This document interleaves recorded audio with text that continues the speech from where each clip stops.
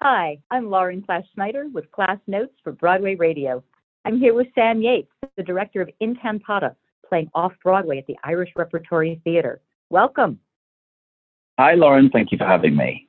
Sure. Thanks for spending some time with us today. Let's talk about this extraordinary group of collaborators that you have teamed up with for creating this piece. Of course, Stanley Townsend, who stars in this one-man play, and a group of stage artists, all adapting the poem by Pulitzer Prize-winning Irish poet Paul Mandoon into a play. All these people, talk about this collaboration, please. Sure. So, the project began with Jen Coppinger and Poetry Island, and they went to Paul Fahey, who runs the Galway International Arts Festival. They brought the piece to me, the piece of writing by Paul Muldoon. And as you say, I brought Stanley Townsend into the fold. And then we have an amazing design team comprising of Rosanna Baez, the designer, Paul Keoghan on lighting, Sinead Diskin on sound, Jack Phelan on video, and Teo Teardo, who is our composer. And we made the piece over 2 weeks. We rehearsed in London. And essentially it's a devised piece around the poem and Paul Muldoon's words. Mm-hmm. Mm-hmm. When you first read it, what was your impression of it, and what was your vision with regard to thinking about it as a stage play? Well, the first time I read it, I was fascinated by it, and I was very challenged by it and thought, how on earth do you put this on stage? Paul Muldoon is an incredible poet, Pulitzer Prize winning, super intelligent. There's lots of references in the poem to Beckett, to modern culture, to music, to Irish folklore, to Irish history places. So the first reaction was, wow, there's so much in here. The second reaction was, okay, I need to learn what most of these things are and precisely what Muldoon is up to. So the vision kind of grew really from the text. I mean, we use live video in the piece. There's a lot of music. There's a very particular setting. There's a very particular task that the man in our production is at, which is making these potato prints, which is actually something that Paul Muldoon did when he learned of Mary Farr Power's death from cancer. He actually, as we often did when we were younger, slice a potato in half, cut out, he calls it an Inca glyph for a mouth, so a shape, and then starts to make these, or actually started to make these potato prints as a way to begin to remember Mary and their relationship. So really, it came slowly. It came from the words, and we realized that the act of what he was doing, making a poem, trying to remember, needed some way of being recorded. Whether that was, he obviously wrote it down, but in our visual version, he's recording it onto a live feed camera. Right. What might have been some dialogue between you and Paul about taking this poem and turning it into a play? Was there much resistance? No, I mean, Paul was great from day one. He said, do whatever you want to do. And we have some, we didn't cut anything. We have some repeating sections where the guy making the poem goes back over certain verses for various reasons, whether it's because he's trying to understand what he's just said, or whether he's trying to avoid pain sometimes by stalling in the middle of the poem and not proceeding to a more painful verse. But Paul gave us carte blanche to do whatever we wanted, which was, that's joyous as an artist to hear. Yes, of course. What a nice degree of trust you have from the writer. Absolutely, for sure. That way, yeah. Let's talk a little bit about Stanley Townsend. Of course, this is the American premiere. He stars in this one-man piece. He's billed as one of Ireland's leading actors. Talk a little bit about the relationship between the two of you, his work, what he brings to the collaborative process for you as a director. Sure. I mean, Stan was born in Dublin, and he went to Trinity College, and then he moved over to London, I think in his sort of late 20s. So he's done a lot of work there in Ireland at Gates and the Abbey and in other places, and he's done loads in London and internationally, of course. He's a pretty regular, top billing kind of name. People get very excited to see him attached to projects. I got to know him first on Glengarry Glen Ross, which we did in the West End with Christian Slater and a wonderful cast, and Stan played Shelley Levine. So in that particular instance, he just brought huge authority, the skill and dedication of a sort of a stage animal, and his huge capacity with language that obviously Mammoth, as I'm sure you know, is pretty demanding for actors. Yeah. What I hadn't realized was how creative he is as deviser, because this is very much a kind of devised piece around this poem, and he brings a great, it's just him on stage for an hour with this camera that then in a way becomes the kind of image of Mary Fall Powers, to whom the poem, then the piece is dedicated. But he's a great creator, and his technical skill is unbelievable. When we were making the piece in Galway in the sort of technical rehearsals in the Black Box Theatre, it's called, he could take 40 or 50 technical notes almost as read and then put them into the performance almost immediately. That might be camera positions, or how to deal with a wayward prop or whatever. But he's just a wonderful, open-hearted and very, very skilled stage veteran, really. I think we can call him that now. Sure. Insight into a one-person play.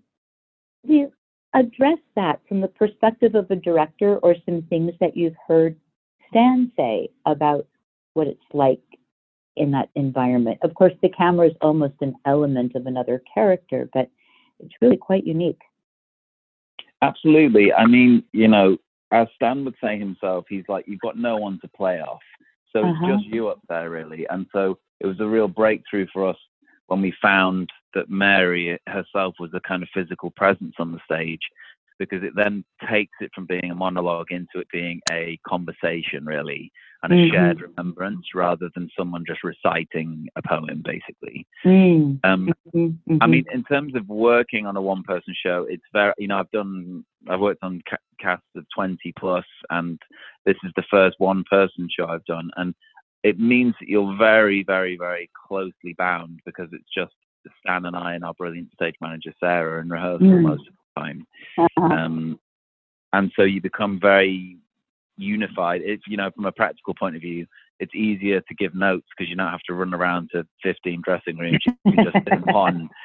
So that's quite joyous. That's good for my calves, or bad for my calves, whichever way you look at it. But he's, so we've become very, very close. And he has no one else really to gauge the performance from, except for me and Sarah out front, because there's no one else on stage to say, oh, that was good, or the audience were tricky, or so it's a lot rests on his shoulders, but boy, he's pretty astounding, I have to say. And going from a rehearsal studio with a one-person play into the tech environment, into your first preview and introducing an audience to the piece, what did it feel like, and were there surprises, or what kind of discoveries were there when the audiences began to come? It was a huge kind of creative burst when we got into the technical rehearsal. So our creative team joined at that point, and that's when everyone could make their work, really. So that was hugely kind of exciting for me and Stan to then have the rest of the team members in the room with us. So there was a lot of work happened in technical rehearsals. And then subsequently, our first audience actually for the dress rehearsal was Paul Muldoon and his wife, Jean, who literally came into Galway moments before and sat with us in this enormous space and watched the piece. So that was quite intense, as you can imagine. He hadn't seen a thing, and so he was our first audience, which is quite extraordinary, but he was extremely happy. He was very moved, I think, and kind of shocked and excited and thrilled. And then when an audience comes in for the first time, first preview is where you start to make your money as a director, really. That's when you begin to learn for the first time what you have or what you don't have. And immediately, your job is to really see the areas that need work that perhaps aren't clear. It's, with any poem, it can be difficult to kind of understand precisely what is happening at any point or what you're hearing. So often it was about the clarity of what he was saying and how we might help that with some kind of physical gesture or an acting choice, or somehow help an audience to follow what was going on. But they tell you so much. I mean, the first preview audience just teach you what you have. And we were lucky in Galway. They're fantastically engaged audiences, as they are here in New York. And where we've changed quite a lot. I mean, each version of the piece, we did it in Galway and then at the Gate in Dublin last year, and now at the Irish Rep. We've changed the size of the set very significantly. In fact, it's been cut down by a third each time in width. So that's a whole other learning process. But we actually feel that strangely it was I think it's 16 foot by 8 foot footprint. It's very small. It actually works incredibly well. And Paul Muldoon, who's seen all three versions, is particularly excited and delighted about the scale of it here. He feels it suits the kind of the poem and the endeavor the best in his view, which is exciting for us. You bet. You bet. It's interesting to hear you talk about the different productions in different countries. And for you as a director, having worked in so many different places, are there things that you notice in particular in the US or in New York that are quite different in how audiences behave? Oh, that's a good question. I mean, I suppose one thing I adore about New York and New Yorkers, and that goes for audiences here as well, is how they often just speak their mind. There's less kind of, reticence to say, I love that, or, I didn't quite understand that. So there's a louder conversation going on, which is always, thrilling and interesting.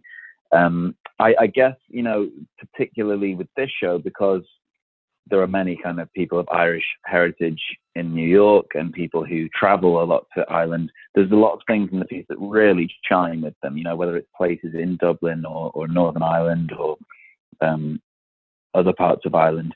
So they are sort of chiming with it. And I guess they're very intelligent, and curious. It's a very interesting piece, but the response has been incredible. I would say possibly they're more outwardly emotional. We've had some quite amazing emotional responses, as we have in all three places. But here, people tend to seem to be a little more open emotionally, possibly. That's my experience anyway. Fascinating. Well, thank you, Sam. This has been terrific. Thank you so much for your time and insight. My pleasure, Lauren. Thank you so much for having me. I'm Lauren Class-Snyder with Sam Yates, director of Incantata, playing off-Broadway at the Irish Repertory Theatre through March 15th. Thank you.